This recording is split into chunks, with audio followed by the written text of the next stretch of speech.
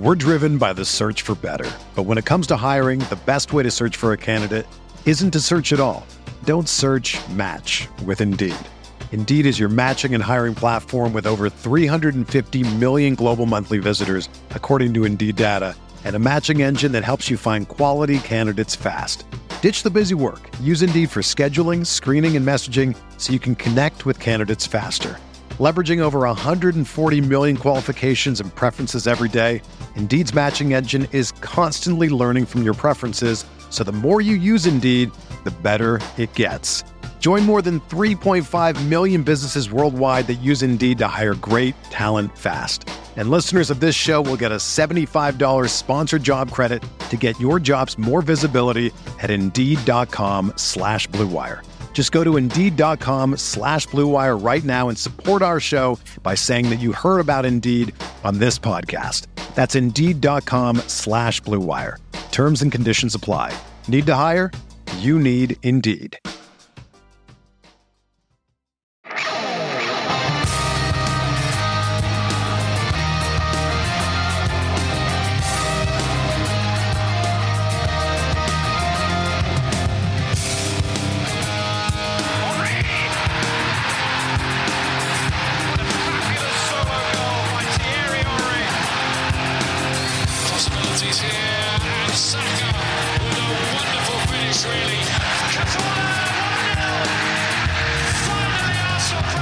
I've flown all the way to London just to give the pre-match dressing room chat to the Norwich team. This is the Arsenal Vision post-match podcast. My name is Elliot Smith. You can block me on Twitter at Yankee Gunner. That's right, I am in London, and I am happy to be here. I will be addressing the Norwich team ahead of their game with Tottenham to inspire the lads. I think I'm going to go with the St. Crispin's Day speech from, Henry IV Part 2.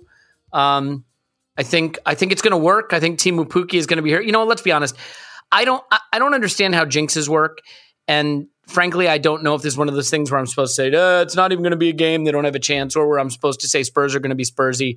But if you are in the Norwich area and you do make lasagna, and you do have any E. coli, I'm just saying your help would be greatly appreciated. Look, this is a Spurs team that once crapped the bed on the final day, losing 5-1 to 10-man relegated Newcastle. Not that we want to bring up Newcastle again. So all things are possible. If you're watching the video, you'll notice I'm in a hotel room. If you're just listening, you can probably hear my sounds a little different. That is because I arrived this morning, so a little bit jet lagged, but very, very excited to be here. And we'll be talking about how you derive joy from the Arsenal and how we connect to this stuff, or misery from the Arsenal. Your mileage may vary. But got to get through a little bit of admin first. And the first bit of admin is tomorrow, Friday, of the final weekend. There's a Gooners versus Cancer event at the Tollington, and a lot of us will be there. Paul will be there. I will be there. I think Andrew Arsblog will be there. I think James McNicholas might be stopping by. A lot of other people. Mike from the Gooners pod and from Gooners versus Cancer will be there, and we'd love to see you there. So you can check out Mike's Twitter feed, or I've retweeted it, or just sort of show up at the Tollington. It's pretty easy to find. It'll be Friday evening, I think, starting around 7 p.m. One other thing, if you're an American with a kid, a boy or a girl in the 8 to 16-year-old range, Arsenal fan David Evans got in touch, and he's working with the club to do Arsenal camps. These are pretty cool. They're footballing camps associated with Arsenal, and the one in Baltimore might be in particular interesting to you because there may be a chance to actually connect with the club directly. They're working out the details of that, but it's getting late in the day to sign up to that. And the locations will be New York City, Greenwich, Connecticut, Baltimore, Maryland, the ultimate soccer camp experience. And you can go check that out at Arsenal Camps US. That's arsenalcampsus.com. So, if you'd like to mention Arsenal Vision for a discount, David said he can honor that. But the important thing is it's an Arsenal football camp for boys and girls age 8 to 16. So check that out. Okay. That's just about it for the admin, other than to say, obviously, I'm in town. We're in town. We're doing our live show at Union Chapel on Saturday night. So look forward to seeing you there. Those of you who can make it, those of you who can't, we might be putting together some drinks activities for after that, and probably be at the Tollington before the game on Sunday. And so I'm really excited to be here. And the thing that I need to do is talk about connection briefly. I don't want to get too in our feelings here. That this isn't the Arsenal Feelings podcast, the Arsenal Vision podcast, but Clive, the club did put out the new shirt today. They launched the new home shirt. Nice classic looking snazzy model with a beautiful collar and all that jazz. And they're doing something really special. As you know, you listening, have raised a lot of money for the Arsenal Foundation on our behalf and in our partnership in the past. Well, now, if you go and buy the shirt from the Armory or from the Arsenal website directly, £5 are going to be donated to the Arsenal Foundation. They've never done it before. It's for local community efforts. And I think that is a brilliant initiative. And Clive's voice is the voice of the launch video, the shirt launch video. And Clive, as I sit here and just feel emotional already having been over to the stadium, first place I went when I got into London, what connection means to all of us is different. And I do think that when you find connection to the club through the people that you sit next to at the stadium or the people you go to the pub and watch with or the online community you share, it gives you the ability to ride out the highs and lows. And I wanted to just get your take on how it felt for you to see that video come out, to be a part of that initiative, and how these things not change our analysis. They don't cause us to say things are good when they're bad. They don't cause us to say players are good when they're not, or a coach is doing well when he isn't. But I think they do allow you to just enjoy the relationship in a way where it doesn't rise and fall with every result. Is that fair to say? Yeah, that is fair. And the kit launch is the latest thing. Obviously, there have been various other adverts involving various players over the season, and it's all been about Arsenal supporting the supporters. And they've really, what I've liked about it, it's been how they've almost put themselves to the back and put the relevant businesses to the front, the relevant causes to the front. And through the visuals and the mediums that we can all see in our different platforms, we get to see these businesses. They're real people, right? They're real people that have suffered through the pandemic. And there are many of these communities that have really suffered recently. Also, we're going through cost of living crises, and a lot of these charitably run foundations have struggled through this period. So, to sit there and just take all our money from the burgers and the kits, and which many of us are glad to give because we are hooked and this is what we do, rather than just do that, they are thinking of a way to distribute it. And I think that's a really noble cause. Now, football's football, right? It doesn't mean that we got brilliant second backup fullbacks, right? It doesn't mean anything like that. That doesn't change, and I can see that. And if they have a bad game, I'm afraid we're going to say so, not just us, many other people, right? So that doesn't change. But I do think it does remind me that a football club is a collection of people and a collection of memories, and without that, you have nothing. And it is sometimes bigger than the last result. So. Yeah, it is. And I think it's interesting because, Tim, you and I did a Patreon episode yesterday. And let's call it what it was. It was a bitch session at times. We complained about the Aubameyang stuff. We complained about things that went wrong this season. We complained about being 3 points off Champions League. Did the club do everything they could to get there? We got it off our chest. And I'm sure there are people like, cowards, put that on the free feed. Okay, we're going to do a whole season postmortem after the season, because the season isn't technically done yet, folks. So I assure you get the unvarnished opinion. But, for you, again, this is a season where you got to go back and be in the ground. And that has been a part of your life and your identity and who you are and how you connect with friends for, decades, literally. Mm.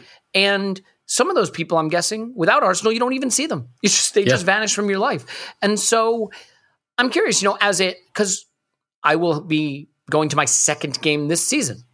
You will be going to your second game this week. To the extent that has been restored to your life, I'm wondering, do you think some of the just good feeling we keep hearing about around this season is just that people were able to see their friends again, go to their pubs again, go to the games again, be with their community again? And sure, there's Saka and Odegaard and Martinelli and Tomiyasu and Ben White. I get it, right? I get all of it. But what this season made me realize, and what I'm sure it hit home even more for you, is that if it's just the game, if it's just the results after 90 minutes of kicking the ball, it isn't the same thing. Yeah, 100%. And it's a confluence of all of those factors, right? It's a confluence of Arsenal clearing out some players that we perhaps don't like, bringing in some players that we do, a couple of academy stars. The team and the results have gotten better this year, as difficult as that might be to believe or to say at the moment. There's been a lot to be positive about. But the kind of coming through, I mean, the pandemic isn't over, obviously. Maybe it's endemic now. I don't know. Maybe we'll see that over the winter, but that has definitely been a factor. I think it's been a huge factor for me. I've said online last week, like quite openly, like I think I've said before, like, sometimes I struggle with anxiety issues and things like that, and just build up of stress, and going to football has always been, and I probably didn't really realize it until the pandemic, has been a real release valve for me. It always has been, just being able to have a few drinks, talk shit with my friends, call the referee a wanker at the top of my voice, and attract absolutely no attention for doing so. You've had a lot of opportunity for that this season, Yeah. so that's great news. Good for you. Yeah, absolutely. And after the Newcastle game, 5 or 6 of us just went to the pub in Newcastle, and we just sat there till like 1:30 in the morning. We talked about the game for about 10 minutes, and then after that we just talked a load of crap about football and life and all of that. And by the time I got back to my hotel room, like, I felt not fine, but better, like a lot better.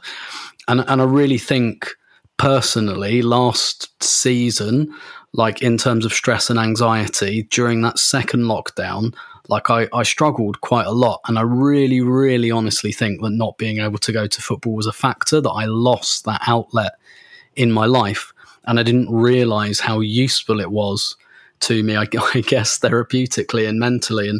And I think on the subject of connection, I've been really lucky because I've probably had it 3 times, because I've got it through family. That's where the whole Arsenal bug came from for me. So I was in young.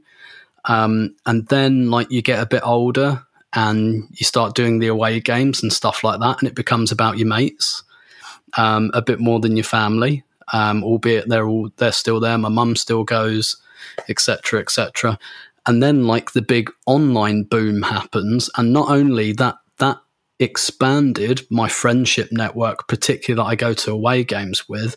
When I think about the rotating cast, I guess, of 10 to 15 people, I probably met half of them through Twitter, just relatively like-minded people, maybe of a similar age, started chatting on Twitter, 10 years ago or whatever, mates for life kind of thing. But as well as that, beyond that, people who don't go to games or, wherever they live, and plenty of them live in England and the south of England, and they don't really go to games, but people I love talking to online about games and things like that. And this community we have here, and the community through Arseblog and just the general Arsenal fandom on Twitter, like it's almost like, I've been blessed like 3 or 4 times with all of that. And, it means you live it a little bit more, maybe a bit more keenly. But I was always living it keenly, to be honest. It's just I've got more people to experience it with. And this season has been my favourite probably since 11-12. And the reason 11-12 resonates with me is honestly just because, again, like that was when like the really like the online friends I made became the friends that I went with. And like, I literally met my wife that way during that season. Like how much more real could that be than the fact that I met my wife talking online about Arsenal, and now we have a child together. Like we've created life, through this. And if she's interested in it, like we'll encourage her plenty. If she doesn't want to know, she doesn't want to know. But we'll at least, that avenue will be available. And so potentially that goes on like again through another thread of like my family, which has been Arsenal for over 100 years now. So, that's incredibly precious. And this season I think has brought it home more than any other for myriad reasons. It's so funny, right? Because I have literally almost the opposite experience and the same experience in that I just got lucky. I had to do a little bit of work in London. One of the first games I watched was an Arsenal game. I decided that's going to be my team. And that was 23 years ago. And I didn't have it in my family and I didn't have people locally. And because of the online community, now I have this whole thing in my life that at a time in my life when your friendship groups usually shrink and there's fewer things to be excited about and you sort of plow a more regular furrow of your life, this whole new thing has blossomed up. So I don't want to get too deep here, too sappy, but it is wonderful to hear these stories and share these stories sometimes. And being in London obviously really makes it feel that much more relevant, but also just the point that like a lot of us are feeling really downtrodden about the football specifically. But in a way, this week has been a great chance for me to reflect on the fact that it's not just the final score after 90 minutes that makes this important to me. There's lots of sports I've watched in my life where I cared about the outcome and never been anything I cared about the way I care about Arsenal. And that can't just be because of the results of kicking a ball around. So I think that's, worth pointing out. Now, if you're feeling downtrodden, spare a thought for Peter, who is a listener to this pod and a lifelong Arsenal fan and has been very close to the club. And he suffered through the Newcastle result and then went away to the Europa League final with his Rangers supporting family and suffered through that and had the missed penalty come from an Arsenal, can we say legend, Aaron Ramsey, which, by the way, a touching tribute from Ramsey to choke away Champions League for Rangers in the week we choked it away ourselves. So all things go around, come around, however you want to see it. And like, Clive, as we start to think about this Everton game and we're sort of hoping for a miracle and, we kind of want to enjoy the end of the season, it is fair to be, I think, pretty despondent and downtrodden about how the season wrapped up. Like, I want to make no mistake about it. As many positives as I see in this season, and I see many, we blew it. We blew it. Like, that's not being negative. That's not hating Arteta or hating the players. That's not ignoring the injuries. We had it in our hands and we blew it. And that sucks. But we haven't totally blown it. And I just want to ask you, as unlikely as it is, in your head right now, are you opening up the door to hope for a miracle? Or do you think that is a dangerous place that you dare not allow yourself to go? No, I dare not allow myself to go there. My emotions have been, Smart man. I gave myself to the club and I gave all my hope and through their performances and their lack of discipline and their lack of care and all the things they've done to me, they've rejected me. They didn't win a football match and there's no way I'm going to allow myself to open myself up again on Sunday to make sure, so they can do it again, right? It's just not going to happen. Hey, look, joking Smart aside. Man. Well, let me ask you this then. Oh, sorry, you were No. Sorry, I wanted to follow up on that. No, you follow up, mate. You follow up. Well, so I mean, if you dare not allow yourself to hope, and I dare not allow myself either, he says, hoping, we're going to be in the Europa League. And to be fair, the Europa League is not just European competition. It is a European competition we certainly can win. And it is a European competition that carries Champions League with it. And so it gives us a second bite at the apple that we couldn't eat this season, to torture the analogy a little more. And it gives us more football to watch and more things to care about and more at stake. And it gives us a chance to keep the squad involved, maybe get some young players into the picture who might not otherwise have been in the picture, but also keep those players that maybe fell out of contention at the tail end of this season in contention. But I always wonder the degree to which transfer plans are established ahead of time, because we know transfer plans are not established on June 1st. They're established well before that, but there are negotiations that go on and there are criteria that have to be met for some of these deals to come through.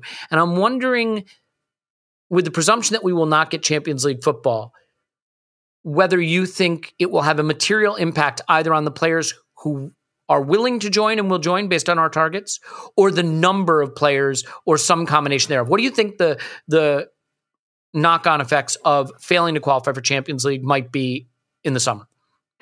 I don't think there'll be that much, if I'm honest with you. I think we had a chat earlier today, didn't we? I think if you look around Europe today, you look around the financial stability of all the top 5 European leagues, the Premier League is the golden goose, right? It's where all the money is, all the revenue is, all the global TV deals are. They're only going to increase. the world is watching. We're not saying we're dominating European competitions, but we're in the last 8 and we're really there solidly. And our coefficient's going up. Everything is pointing north. And if you're a player and you're playing in France and you're playing in Germany, you want to come here. And the basic reason why you want to come here, Elliot, is because you're going to get paid. You're going to get paid. You're going to sign a 4-year contract. And your next move, even after that 4-year contract, will still be of a high number based on the fact you've set a benchmark on your pay. So you're going to get paid. And why does that matter so much? And this is something that I've learned in the recent years with my family being involved in athletics. These guys, these footballers, they train all of their life to get to this point where they are at the right physical and mental level to play at the very, very top end of the game, of which we would all kill ourselves to even get near. Right? They are the chosen very 0.1%, right? They are the chosen few. And when they get there, they have to maximize their earning potential for the window your body allows you to maximize it, right? So, and not only for themselves, but for their families and for their families' families. And so when you have a chance to do that at a club like Arsenal in the middle of London with the global reach that he has, trust me, I guarantee you, Arsenal have a list of names in their top drawer, which is far longer than the places in the squad they have to actually provide, to get them into the team. They have people coming at them left, right and centre to play for that football club at different ages, different potential, and their challenge is to pick the right ones based on data, information, eyes, scouting, etc., and what the coaches want based on how we want to play, how we want to improve, what attributes we want to improve. Is that going to be energy, physicality, technicality, whatever it may be? That's the challenge, bringing the right people in to define your footballing identity. So I don't worry about that. I had to learn this. It took me a while to learn this, but I don't get fixated by certain names. And if they don't come, my life is over. Because I used to do that. I used to do that all the time. And I've learned that as soon as I pick up my Twitter, a new name comes up. And sometimes I know them, sometimes I don't. And if I don't know them, I research them, and then I love them. Do you know what I mean? It can change just like that. Just like that. So I just take a step back and don't see it as a negative, but see it as an opportunity. And the most important thing, and I will say this, the most important thing for a footballer when he comes in is that club running in the right way. Is it operating the right way? Do I see people improving? And where we were a couple of years ago, maybe that wasn't the case. And you only got to look at our comrades in Manchester United right now. You would think before you went there, unless the money was really, really good, because there are issues in the way that club is operating. And I think we've gone past that. So I'm a little bit more hopeful about our future recruitment. Yeah, and I mean, let's look at last summer. Take all the most expensive transfers, the most high-profile players, the players you would have said, oh, you need Champions League to recruit that guy, or, oh, if only that was the kind of recruitment we could do. And almost all of them probably look like busts. There's absolutely no certainty in the market. Do I think overall, if you buy the more expensive players enough times, you're going to wind up doing pretty well? Probably, but it hasn't worked for United. But Lukaku, Jack Grealish, Jadon Sancho, would you say any of them have been total successes? Yep. Can I add one thing to that? Just one little thing. Let's take Tomiyasu, for example, right? We all love him, right? We all agree we all love him? Yeah. Yep. Say yes, yes. We all love him. I think he's magnificent. Magnificent footballer. One of my signing of the season. If he cost 46 million compared to 16 million, would we be saying, well, he's injury prone, why do we spend that money on him, blah, blah, blah? I really do feel how people walk through the door and the price we pay for them does have an issue with, does make us analyse them slightly differently. I look at our centre midfielder, Thomas Partey. He did cost 46 million. And we'd all want to see more of him full stop because he's that good. And some people may be questioning that investment. And so I agree with you, Elliot. The big numbers, I almost don't want them because it stops us analysing players appropriately based on their talent and their abilities, because we analyse them based on the expectations of the number associated to their name. Yeah. Can I? Yeah, please add. Yep. Can I add on that? Just, I know like we wouldn't be going to this level anyway, but the Second Captains podcast made a brilliant point a couple of months ago when they looked at the top 20 transfers of all time in terms of outlay, and they were saying like, look at those, and how many of those do you think have been a success?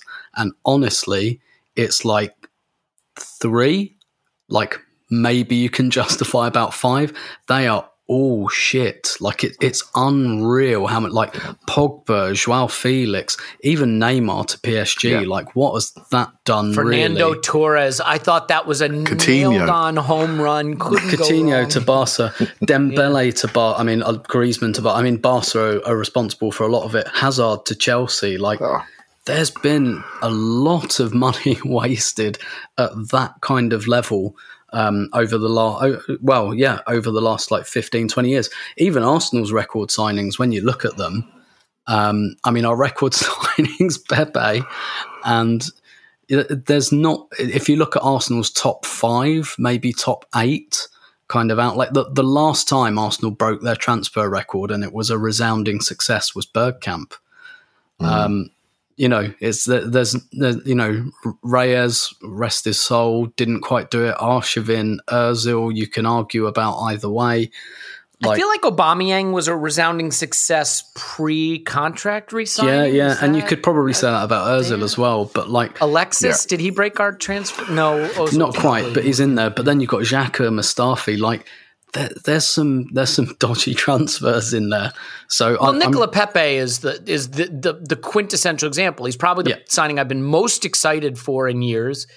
And I don't want to downplay what he's done because he's probably done more than we pretend he has, but he's nowhere near the value.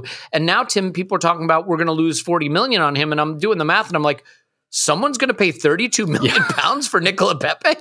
That sounds pretty good to me. Yeah, absolutely. I think it was Flanny on Twitter who was kind of doing the maths and saying like the book.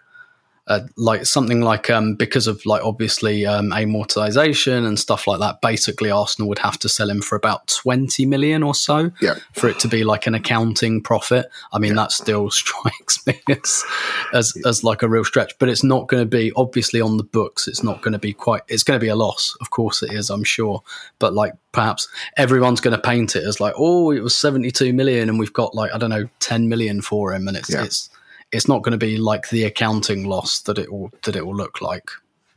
Yeah.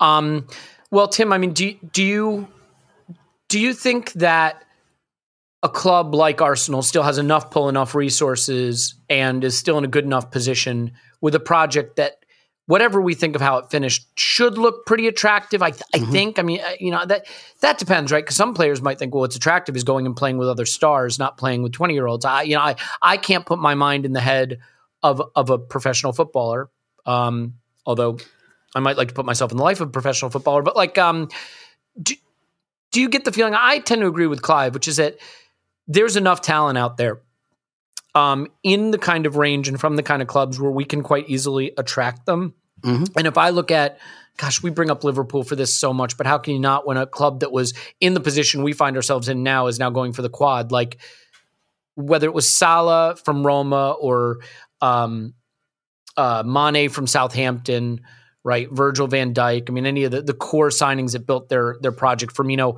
none of them were players that wouldn't have happily jumped to Liverpool for Premier League football, step up the table and extra money. So we should still be able to get plenty of exciting talent if we have enough imagination about the market. 100%, yeah. And the reason we talk about Liverpool so much is not just because their funding model is probably broadly similar to ours, but they've come from a similar position. They were like a fallen giant. They were finishing 7th and 8th. You know, in Klopp's first season, were they 8th in the first season? Like, I appreciate it wasn't a full in his season. Half season, yeah. Mm-hmm. Yeah. Like, they've been there. They've been out. If you look from like the early 90s until like even the period where, because Liverpool won the Champions League in 2005, got to the final in 2007. Even you look through that period, they're not in the Champions League that often. They were out of it more than they were in it. It wasn't until Klopp came that they started being like an annual fixture in it again. So, like, the reason we cite Liverpool is not just because the fact that they're not funded by a nation state like some of our other rivals. It's because they've been where we are and have been. Like, I think definitely if we have enough imagination, it shouldn't be an issue. Of course, like, the issue we've really got is that we're no longer the only show in London like we once were. So, like, you know, Chelsea, unfortunately, they've been there for a generation now. So, like, Chelsea aren't like for guys who are like 20 to 25, Chelsea have just always been there as far as they're concerned. Like, they're not old and decrepit like us, and like, remember when Chelsea were in the second division and mid-table and all of that. They've been there long enough, and like, Spurs have got the new stadium and everything. So that's like the strata of competition I perhaps worry about. But yeah, like, absolutely. Like, the only thing I think it might impact, Elliot, and it could be significant, is the striker. Because the striker, for me, like the starting striker, that's like the star piece we're looking to add. And frankly, it might cost us a Gabriel Jesus, assuming Can I ask you a question really about serious. That? Yeah, sure. Because sometimes I think whether or not you can get your target is not necessarily about whether you're in the Champions League or you're in this, you're in that. It's very closely tied to what that player's options look like and what the market for him looks like. Yeah, Here's what I kind of thought about, because I was like, this could cost us Gabriel Jesus. But then I was thinking, right, like, any club that could gazump us for Gabriel Jesus would have been able to gazump us even with Champions League, right? Yeah. And they're all in the Premier League. Exactly. A Chelsea, a United, who doesn't have it anyway, by the way, a Liverpool, none of them are going to be in for him. They don't need him. No, or neither do Spurs. Real Madrid, they're getting Mbappe. PSG, I mean, you know. I don't think they're going to, no. Maybe, but if they wanted him, I don't think we have a say in that competition. No. It's Juventus. They got Vlahovic. So I guess what I'm trying, and it's Bayern Munich, and they're not going for him. So, like, I guess what I'm trying to say, Tim, is like, we have this attitude sort of like, well, without Champions League, it's going to change things. But I kind of view it like there's a cluster of clubs that we can't compete with for players. And if a player wants to go there and they want him, there's not much we can do. No. And then we're the very next team. Right? So yeah. I don't see this changing much in terms of, if we wanted a player and those other clubs didn't want him, we should be fine. Yeah.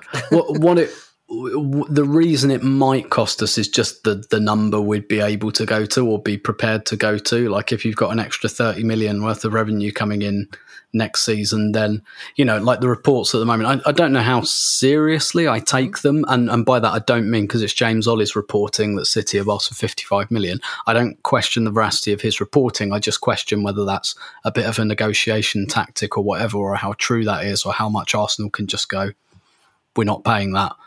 Here's like 40 million. You think he'll just go into his last season then? I mean, so many players are opting to do that and then get their Bozeman, you know? Yeah, I don't think he will.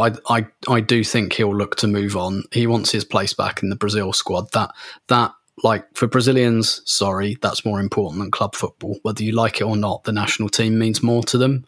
So I like it if it gets us the player. Yeah, exactly. So it's one of those where it just might impact the negotiation a bit, because maybe with the extra revenue we can, you know, I don't think we should go to 55 million anyway for someone with 1 year on their contract. But, you know, you might say, oh, well, 45, all right, that's 5 million more than we want to, but we've got Champions League, so maybe we can afford to do that. I think that's the only bit it might impact. That, like, the other players, I think we're likely to look at. I agree with Clive. I don't actually think it will make an enormous difference, to be honest. And, you know, the way you can sell it is we might be able to win the Europa League, you know? Yeah. And that in itself should be a carrot, I think. Yeah. And by the way, like, why not just go to City and say, we'll take him for 35 or we won't take him? If he's going to push to say, I'm not playing into my last year of my deal when I have no path to playing time anymore, then, like, you know, with Haaland coming in or whatever, then what option they have? Is Leicester going to buy him? Is he going to go to Rennes? You know what I mean? Like, where's he going to go? Sevilla? Like, he just has to tap on their door, City's door, and say, look, I want to go to Arsenal. I've agreed personal terms. And it's done. Yeah, and the only place I want to go is Arsenal. So you better let me go, otherwise I'm a depreciating asset and I'll walk out the door next year. Now, City don't really care about the money. They don't care about money. But Gabriel Jesus and many other players do care about the World Cup. So if you're a player that wants to play in the World Cup, I promise you'll be not hanging around till the last day of the transfer window. You want to be out of the club, on the pre-season camps, in the team, know your role and playing. Watch the transfer window this year. It'll be a lot sharper than previous years because people have international careers to protect and maintain, and they need to be analysing the best club for them to make sure they can play football. And so you'll be reading lots of stories about saying, I will go there, but I want to go there knowing I will be guaranteed playing time and minutes because they don't want to jeopardise the World Cup. I've heard that from Cody Gakpo as well. There's two things in our favour. We are sitting there with the foundations already laid with the young players we bought last year. We have done some housekeeping some people will say at the cost of the Champions League, but we've done our housekeeping. We now need to add quality on top of the quantity we bought last year and lift some youth quantity up into the overall squad. So if we're buying a quality player, we are playing him. There is no messing about. If that quality player goes to Liverpool, he doesn't know he's going to play. He does not know. And those players are not going to take that risk in World Cup year. So that's why I think the slight difference is going to be. Another last difference mention I will make is the 5 subs rules changes so much. It really creates playing opportunities for people. I'm watching these European games with 5 subs and I'm loving them. So many more people are playing. People are getting minutes. They feel included. So you can encourage people into your squad knowing that, 14, 15 players are going to play every single game. Right? That encourages you to take that risk to come and play for us. So, yeah, it is so interesting thinking about next season with 5 subs and back in the Europa League and a break for the World Cup. Like it's going to be a very unique season for managers to try to handle it. I'm going to throw out a hypothetical for you, and I'll give you both a whack at this. Clive, I'll start with you just for a second. I say to you, I want Arsenal to be a favorite for top 4 next season. I want them to go into next season with people saying that team is one of the favorites. I believe in order for that to happen, this is me speaking now, we would have to buy 2 starting quality forwards, at least one of which could be a regular striker, 2 midfielders, 1 fullback, and 1 center back. And unless the center back is Saliba coming in. And without those additions, we are an outsider for top 4. Agree or disagree? Yeah, I would agree. I would say agree-ish. I would say we definitely need a starting agree-ish. a starting forward or 2, and I think the second forward is a bit more versatile. Right, so 1 central and wide. I would like to see 1 starting centre mid, if not 2 midfielders per se. 1 first 11, maybe 1. A sort of attacking midfield, second backup, shall we say.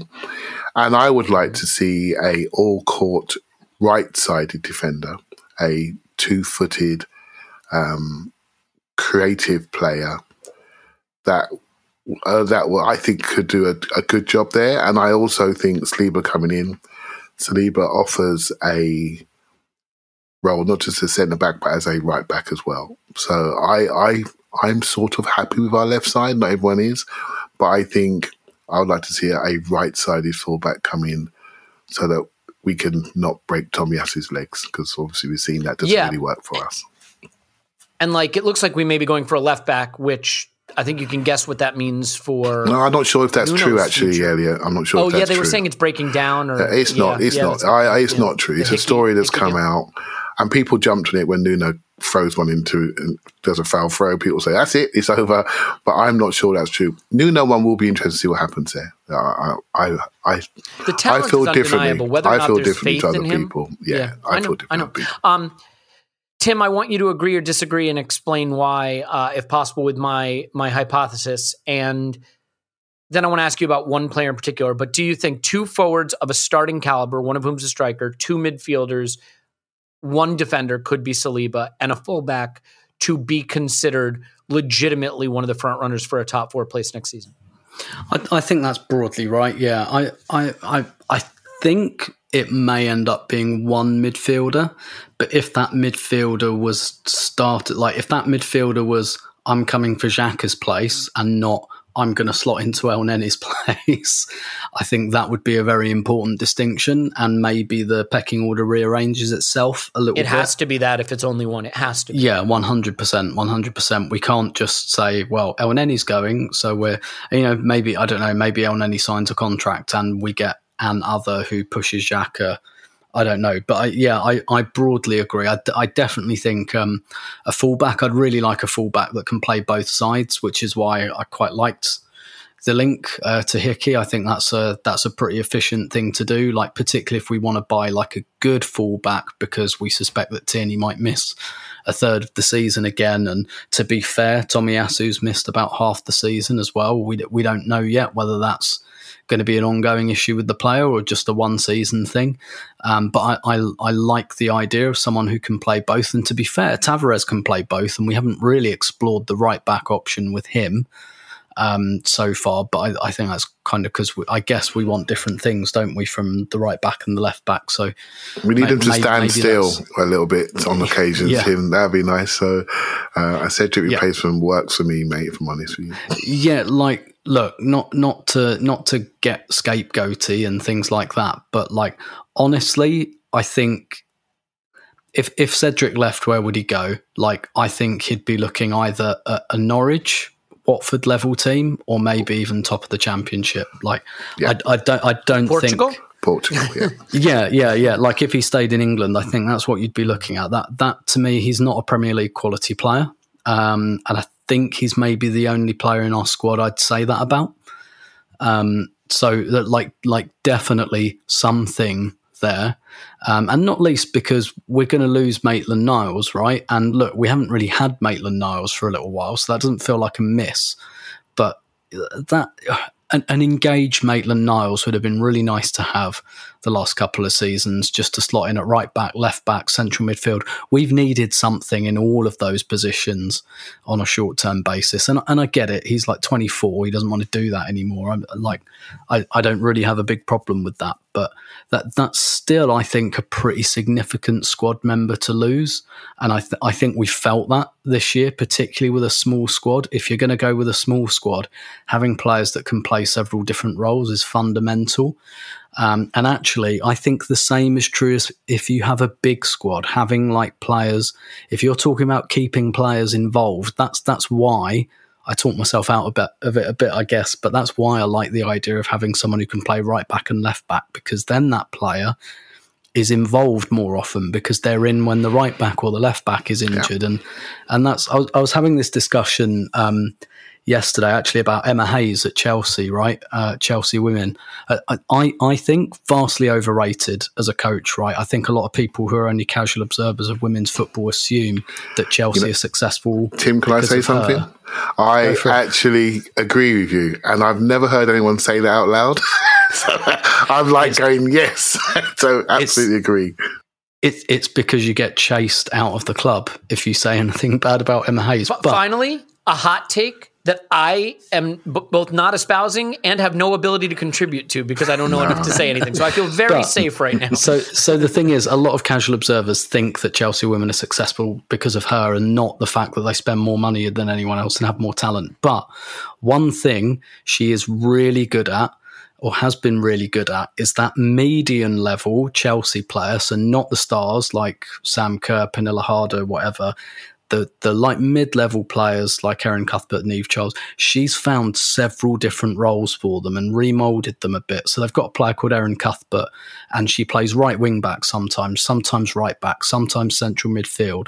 Like, she's got 3 different roles there, and so she's always involved in the team, even though you might actually call her a squad player. And that's one thing that she's good at, managing a big squad, and it's because she's been able to retrain players in different positions so that they're more involved more often.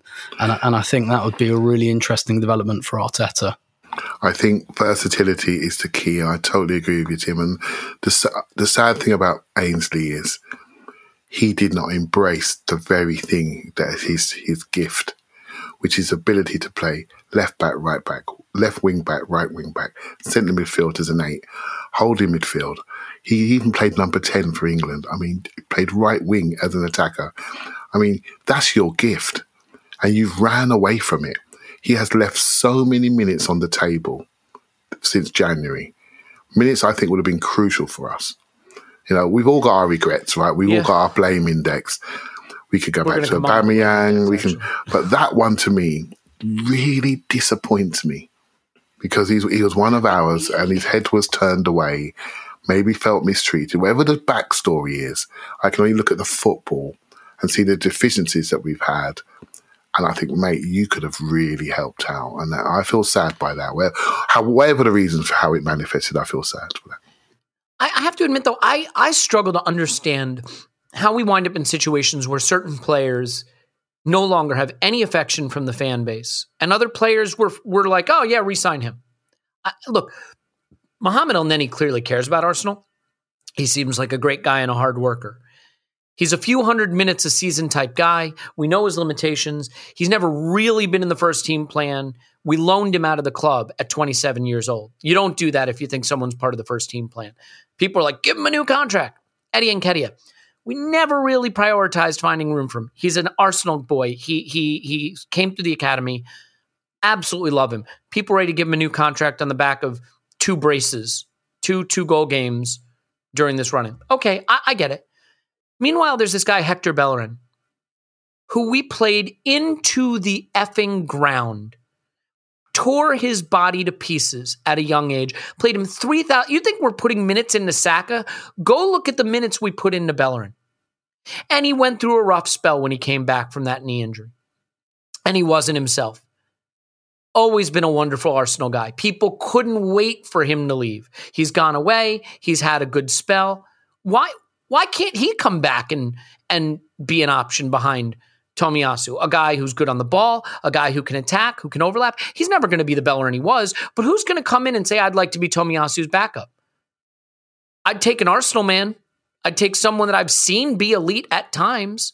You know, I mean, and again, I'm not saying that's the solution. I just think it's interesting how the zeitgeist becomes such that certain players are suddenly players we're happy to give a contract to, and other players are players we can't wait to hound out of the club. And I sometimes think it has to do with where their expectations started, right? We saw Elneny as very mid, and then he came in during this heady run and almost got us there. And so we went from being mid to maybe he's good.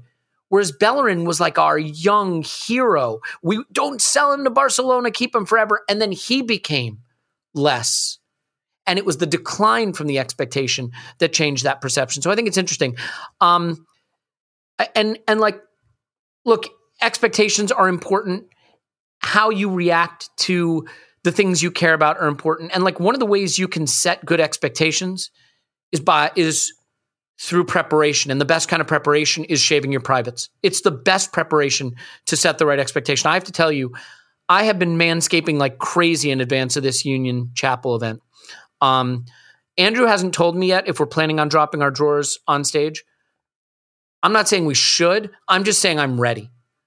And I'm ready because I use the products from Manscaped. And I think if you find yourself in front of 1,000 people in a live event where you have to drop your drawers, how embarrassing would it be if you're like, I forgot to go to Manscaped and get their wonderful products? And by the way, Father's Day is around the corner in the US. And as a father myself, I can tell you, I may not have 2 children if I didn't Manscape, because my wife may not have wanted to participate in the kinds of events that make children come into being. This is getting weirder than usual. I'm extremely jet lagged. It's no dad joke. Do this. Join the 4 million men worldwide who trust Manscaped, and women, come on, who trust Manscaped with the exclusive offer. Get 20% off and free shipping with the code ArsenalVision at manscaped.com. You get the Lawnmower 4.0. It's wet, dry, long battery life, induction charging. It's got an LED light so you can see what you're cutting. It's designed to work on loose skin, so it doesn't cut the skin, it cuts the hair, which I can tell you, important on most parts of your body and very important in those parts of your body, unless you're trying to do like an at-home vasectomy. And I don't recommend it because it's a painless and easy procedure. So, just a little medical advice there. You can also get the Weed Whacker. So the Weed Whacker's been a really important product for me. I just celebrated a birthday and I am now redacted years old, and that means nose hair and ears hair is a consideration. You need the Weed Whacker.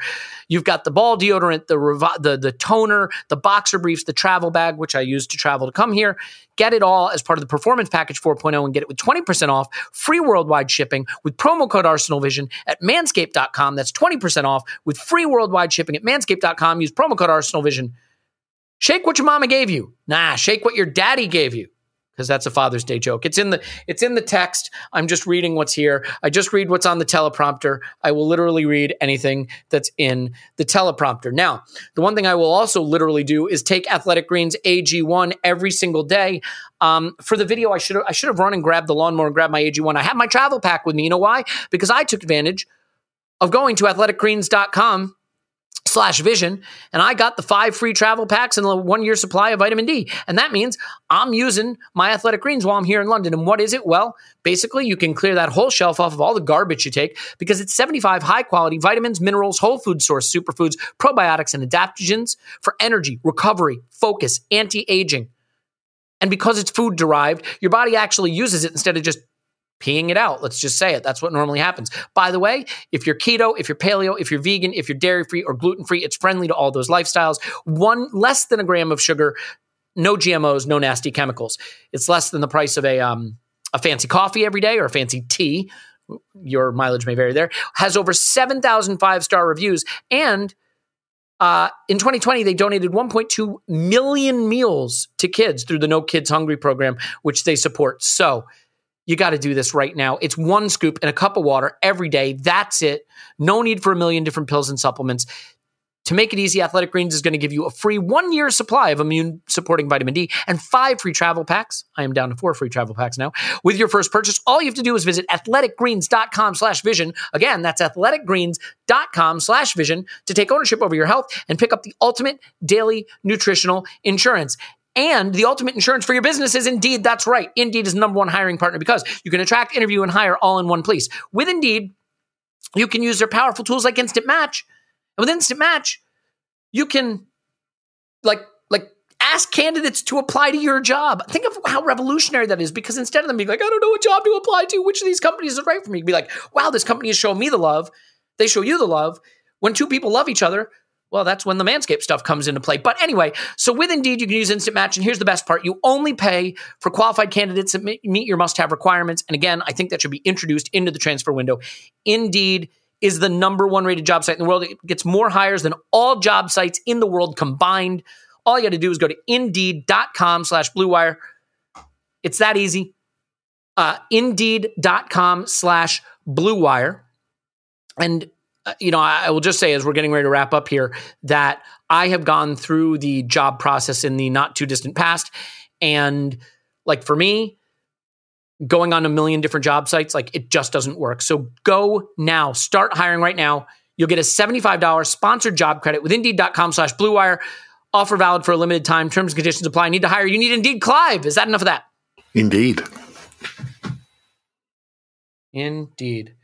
Very much. So that's 3 sponsors today. I hope you don't mind, everybody.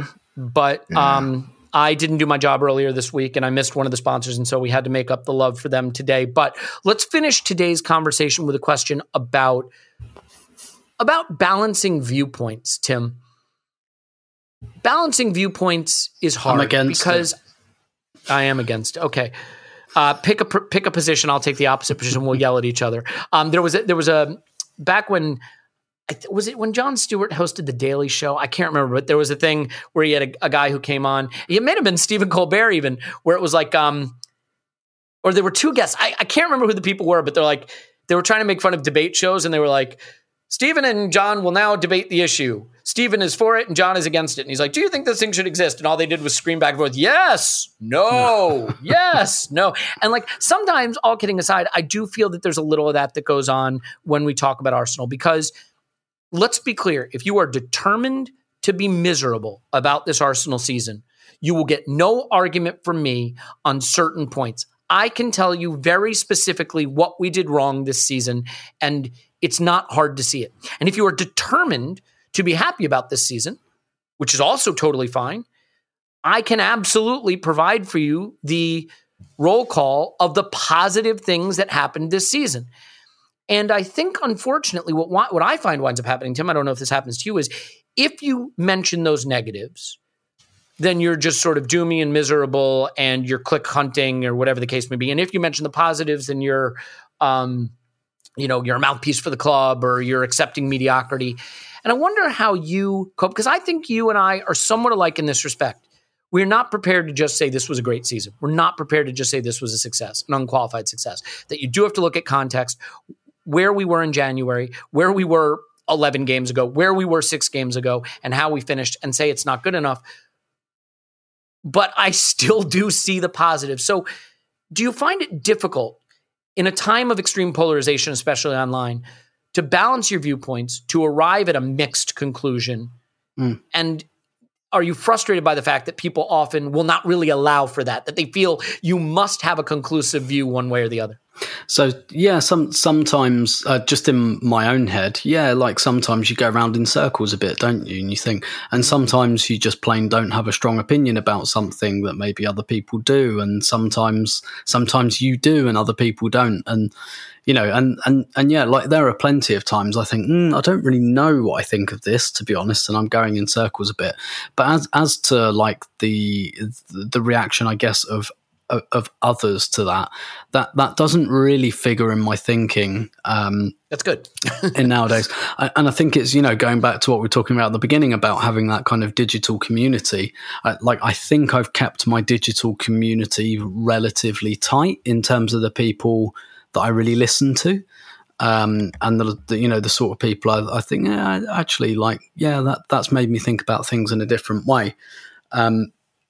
And also, like, I don't know, I've been writing about Arsenal on the internet for so long now that I think it's like necessarily you have to hit a balance, right? Because like one of the gifts of it is you learn so much from people, and you learn so much from people that disagree with you generally, right? That's where your thinking changes and things like that.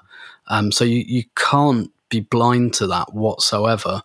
But at the same time, like, I think I can generally spot the kind of, those people like, should we say politically speaking, who will just vote for a certain party no matter what they say, no matter what they do.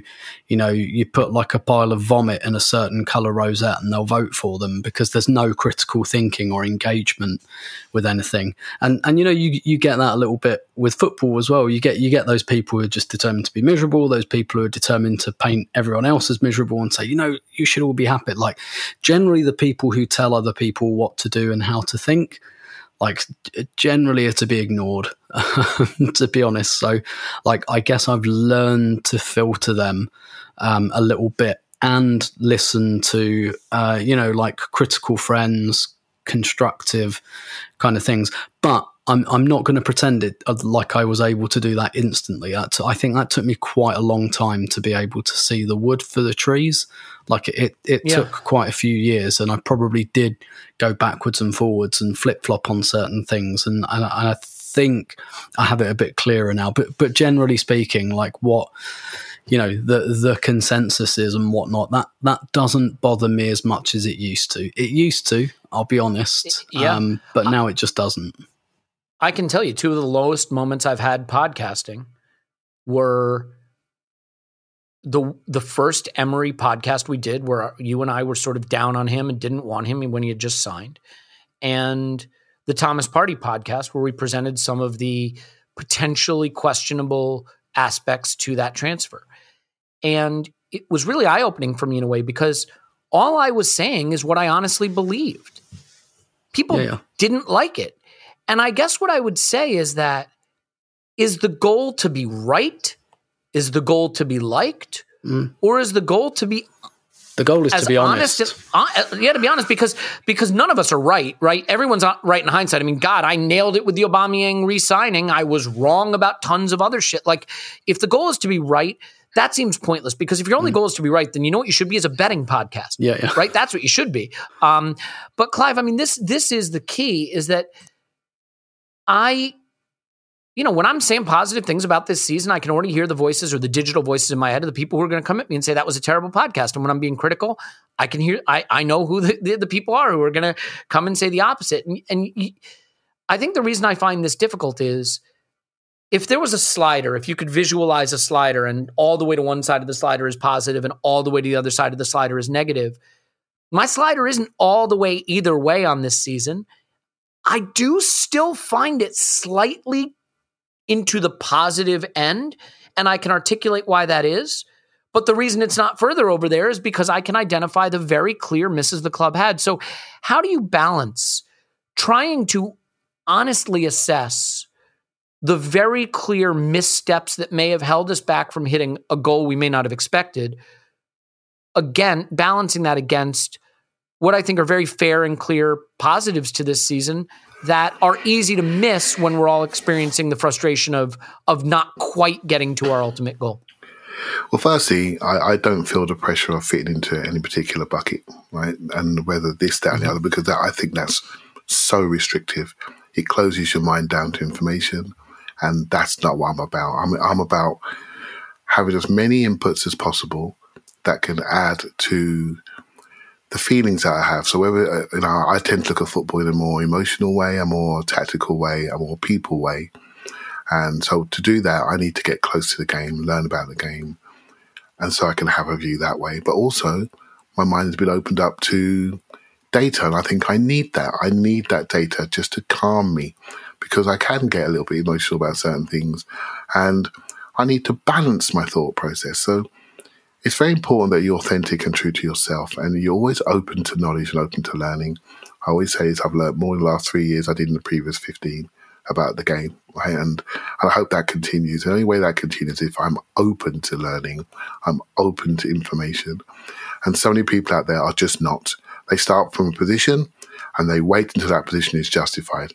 If you don't like Emery, eventually you will be right, because he will go. If you don't like Arteta, eventually you will be right, because he will go. Much like most of the players, it will come round to you. So if you want to have that position, you're missing so much of the journey, in my opinion. And the journey is it. I'll say it before, Elliot, you never arrive. If we'd have won these Champions League games, or in the Champions League, we still wouldn't have arrived. We'd still be looking for the next thing, the next thing, the next thing, the next thing. And that's what tends to happen. So I don't feel the pressure to sit in a particular bucket. I don't feel the pressure of certain feedbacks that we can get, that we should shape things a certain way. I feel the pressure to be authentic about what I'm talking about and know it is informed. One of the reasons why we got a bit of stick for the Party podcast was we said some things and they weren't informed, right? And much like Emery hadn't started yet, we didn't have all of the information. So people said, give him a chance. That's what they said. Now, you may have had a hunch and you were feelings and you shared them, but people critiqued us because of the lack of informed, because nothing had happened yet. Do you know what I mean? And I think that was where we got some critique. And so what? We shouldn't even be talking about it. We've done 500 of these things. Do you see what I mean? Where we got absolutely loads right. And that's why our audience is massively growing, right? But it's not about being right. It's about being true to ourselves, making sure we're open to information and each other's point of views, and can articulate our point of view from a position of information and from a position of thought, and that we're trying to get other people to think about the game in a slightly different way, not tell them how to think about the game in a slightly different way. I think that's the key thing for me, and that's why I do it for sure anyway. Yeah, and I think the most important thing is that you're open to having your ideas changed by better information. Absolutely. That is the most important thing.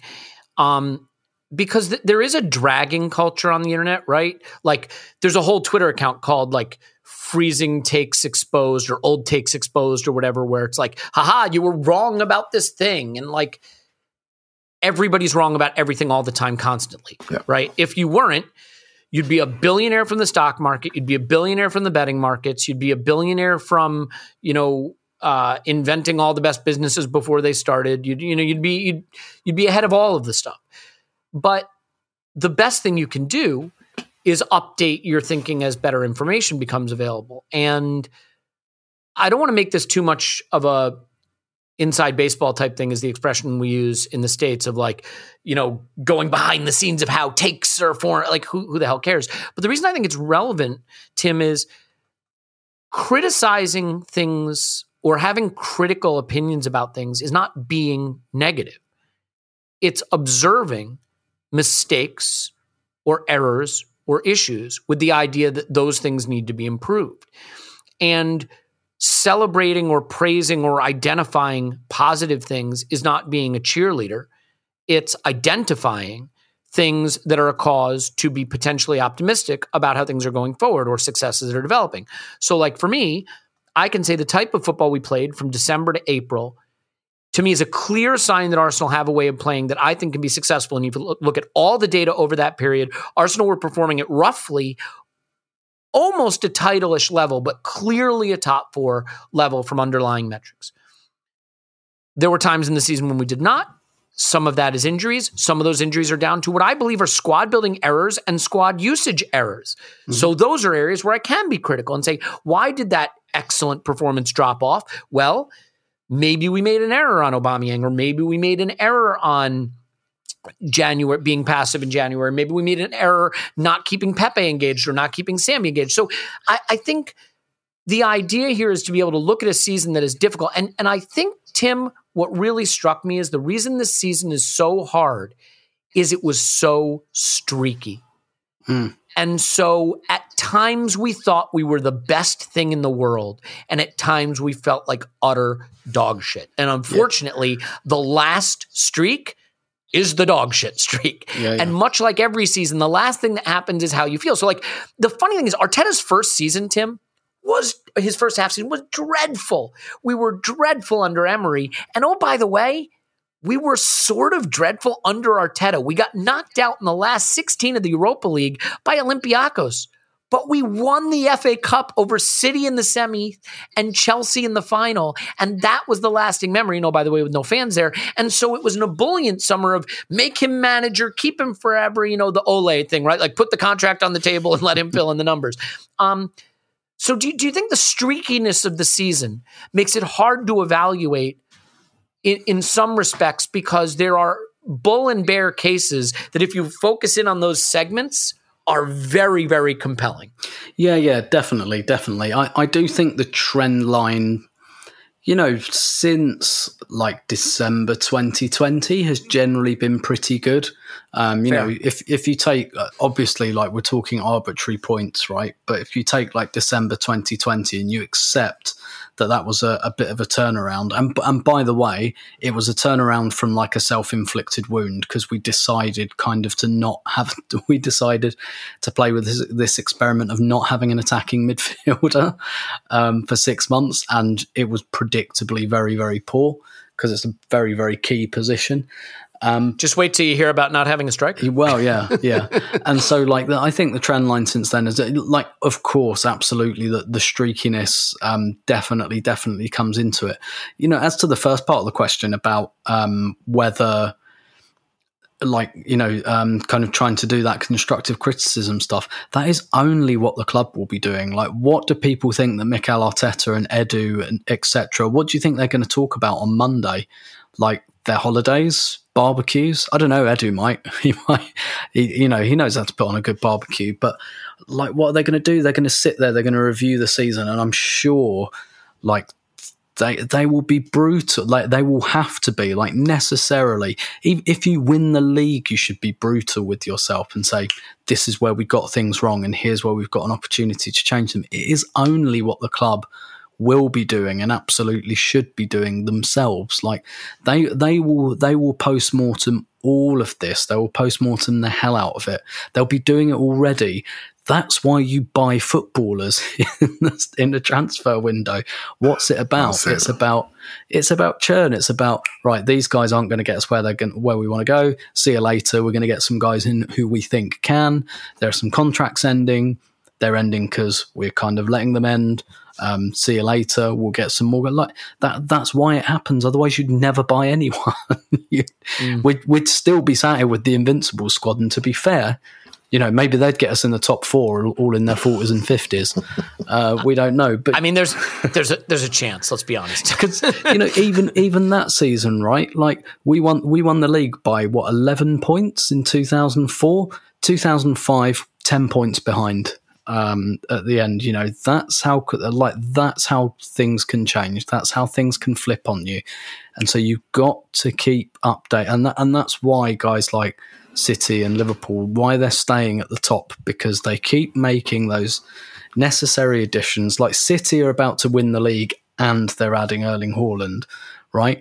That's what we're up against. So it would be fucking absurd. Yeah, it would be absurd. Like even absent that, which is like obviously a level we can't live with, but like even absent that, it would be absolutely absurd for a football team or any organisation not to think, what did we do wrong and how did we improve it? And yes, of course, part of that is celebrating your success as well, because you don't just celebrate your success to make yourself feel nice, although that's a perfectly good reason to do it. It's to say, okay, we did that right.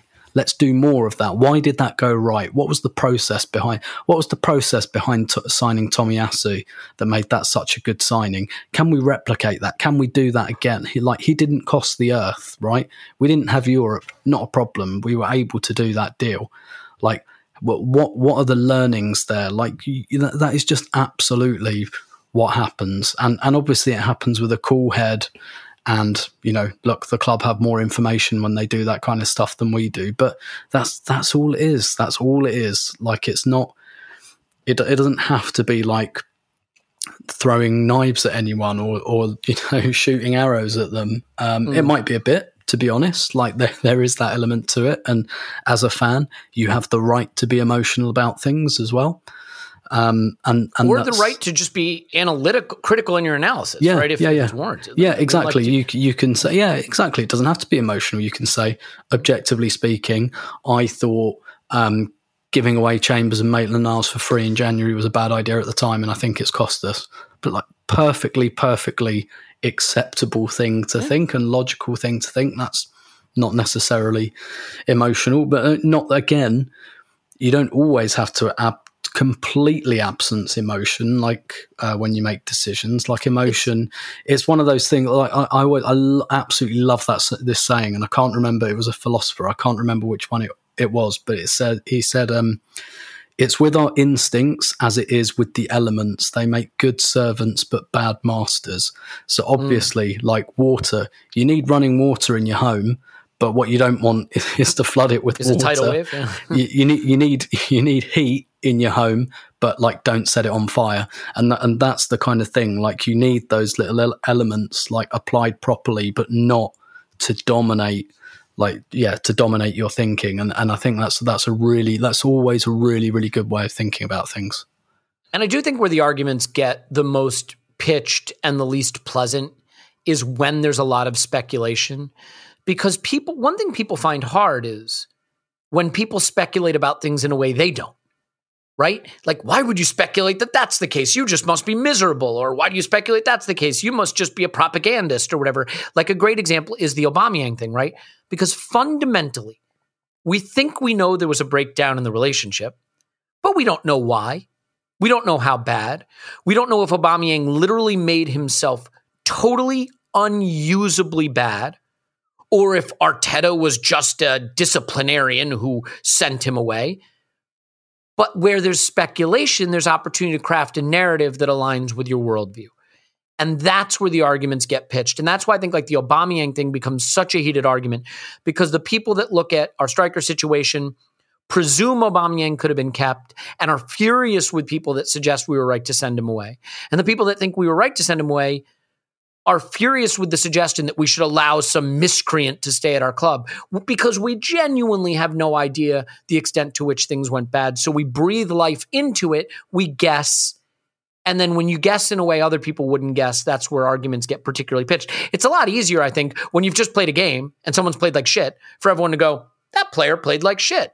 Or when he bags a hat trick to go, that player scored 3 goals. I think that was quite good. Those things are a lot easier. Clive, I'll let you have the final say on this, and then I need to tell you about a sperm. So why don't you give us your thoughts on this, and then I will finish with a point about a sperm. Yeah, I suppose when it comes to, I'm not sure what point you want me to give a final view on, but when it comes to the post-mortem side of things, this is where you've got information and data in front of you. And when you look at a season where we haven't come from behind, apart from maybe once, if we don't score first. 1 out of 11 games where we were trailing, we get points? We have a problem. So we have a problem managing adversity. We have a problem potentially coaching from behind. How are we going to fix that problem? Because it's there. Whether we like it, whether we agree or not, it's there. We all know it. We all feel it when the first goal goes in away from home. We all go, oh, God, it's going to be a tough day. Do you know what I mean? Because we know, so within the team, we have a deficiency there. So how do we fix that? Is that technical? Is it physical? Is it agility? Is it leadership? Is it experience? We don't know. So that's going to be interesting to see how they prioritize that. I have thoughts around our midfield, our ability to work ourselves out of certain positions and certain game scenarios, which we can all name, and our inability to overcome that. I think that's been something to think about. The fact we've been playing football without no strikers, we all know, and goals make our coach look fantastic, and we've got none of those. We haven't got enough goals in our team. I've been really impressed with some of our stability and our build-up from the back and our transition through the thirds when we are allowed to do so. Really impressed with our unity, our system of play, our connections, our pods, and how we play and how we control the central zone. Really, really interesting. I've learned a lot from watching them do that, but we need to build on it with quality, right? And I think the post-mortem side of things is going to be so important. I am so intrigued to see what we do next because I think it identifies us. You know, are we going to be an energetic team, a pressing team? Are we going to be this team but just better, you know, with more quality? Are we going to size up and speed up? You know, it's going to be so interesting to see what we do, but the next layer will define us. I really think so. And that's what I'm so excited for this summer. And the rest, Elliot, it's just... you need to turn your Twitter off now and again, mate, and don't get some of these views into your mind because they just cloud your mind and they distract you. And I'm afraid if you pull it all in, you can't see clearly. You have to sift and filter on the key things. I just sent you a graphic just now on our performance over the season, which I think is wonderful. And it is a great graphic, and it just crystallized it for me. And I can't explain it as well as you can, but when I look at it, I just think, yeah. This is real. This is beyond emotion. This is exactly what we're doing. Basically, it's tracking our XG difference over the course of the season, charting and over the past 3 seasons, and charting how that XG difference aligns with historical performance from title winners, top 4, mid-table, and relegation. Yeah. And you see a clear progression to where, for a large chunk of this season, we were at the upper edge of top 4. Yeah. But we started so low at the very beginning, and we plunged a little at the end, and that's been the difference. Yeah, exactly. I think that's well said. And I think for those people that say, well, we haven't moved, we came 8th twice and we're not improving, our goals 4, our goals again. And I think, if you want to be in that hole, you can stay there, you can be there, you can find things that keep you there. But I don't think there are some data information which I find very realistic and exact about exactly what we're doing and the levels by which we're playing at and our competitive landscape. I think that's really important, that you broaden your thought process around where we actually are and don't dismiss how you feel, because all of us at certain points this year have felt better about the football club. You know how I would say it? The best way I could say it, because you just sort of struck on something for me. The last couple of seasons, I felt the errors were obvious and major. And there were huge changes that needed to be made to get us back into contention. You know how I feel now?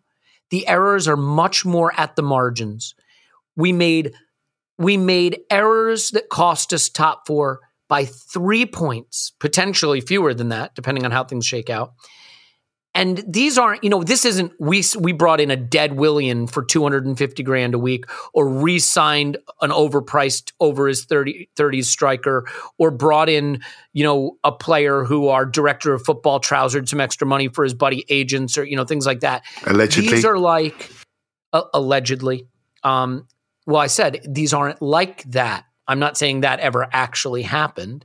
But what I'm saying is that these are more at the margins. Like, could Sambi have been more included, or could we have brought Nketiah in a little sooner, or could we have found Pepe a few more minutes so he could have, like, these were things at the margins that, when the injuries hit, exposed a frailty in the project and the way we approached it.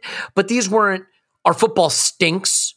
These weren't, we can't create a chance. These weren't, we brought in terrible players who were overage and just collecting a final paycheck. So we moved, this sounds negative, but it's a positive. We moved from major obvious errors that had to be arrested and changed to issues at the margins that cost us that little bit of difference. And oh, by the way, over at Tottenham, they got 37 goals and 15 assists from Kane and Son. And if you want to ask me why they're probably going to finish top 4 and we aren't, at some level, when you've got killers up front in their absolute prime at the absolute top of the game, they make things look a lot easier. We didn't always play the most sensible football. Defensively, some of the stuff Arsene Wenger did was scary bad. But when he had Cesc Fabregas and Robin Van Persie, or prime Ozil and Alexis, it fixed a lot of things. You need a force of nature. And we didn't have it when we needed it. I want to finish simply by saying I'm a little jet lagged.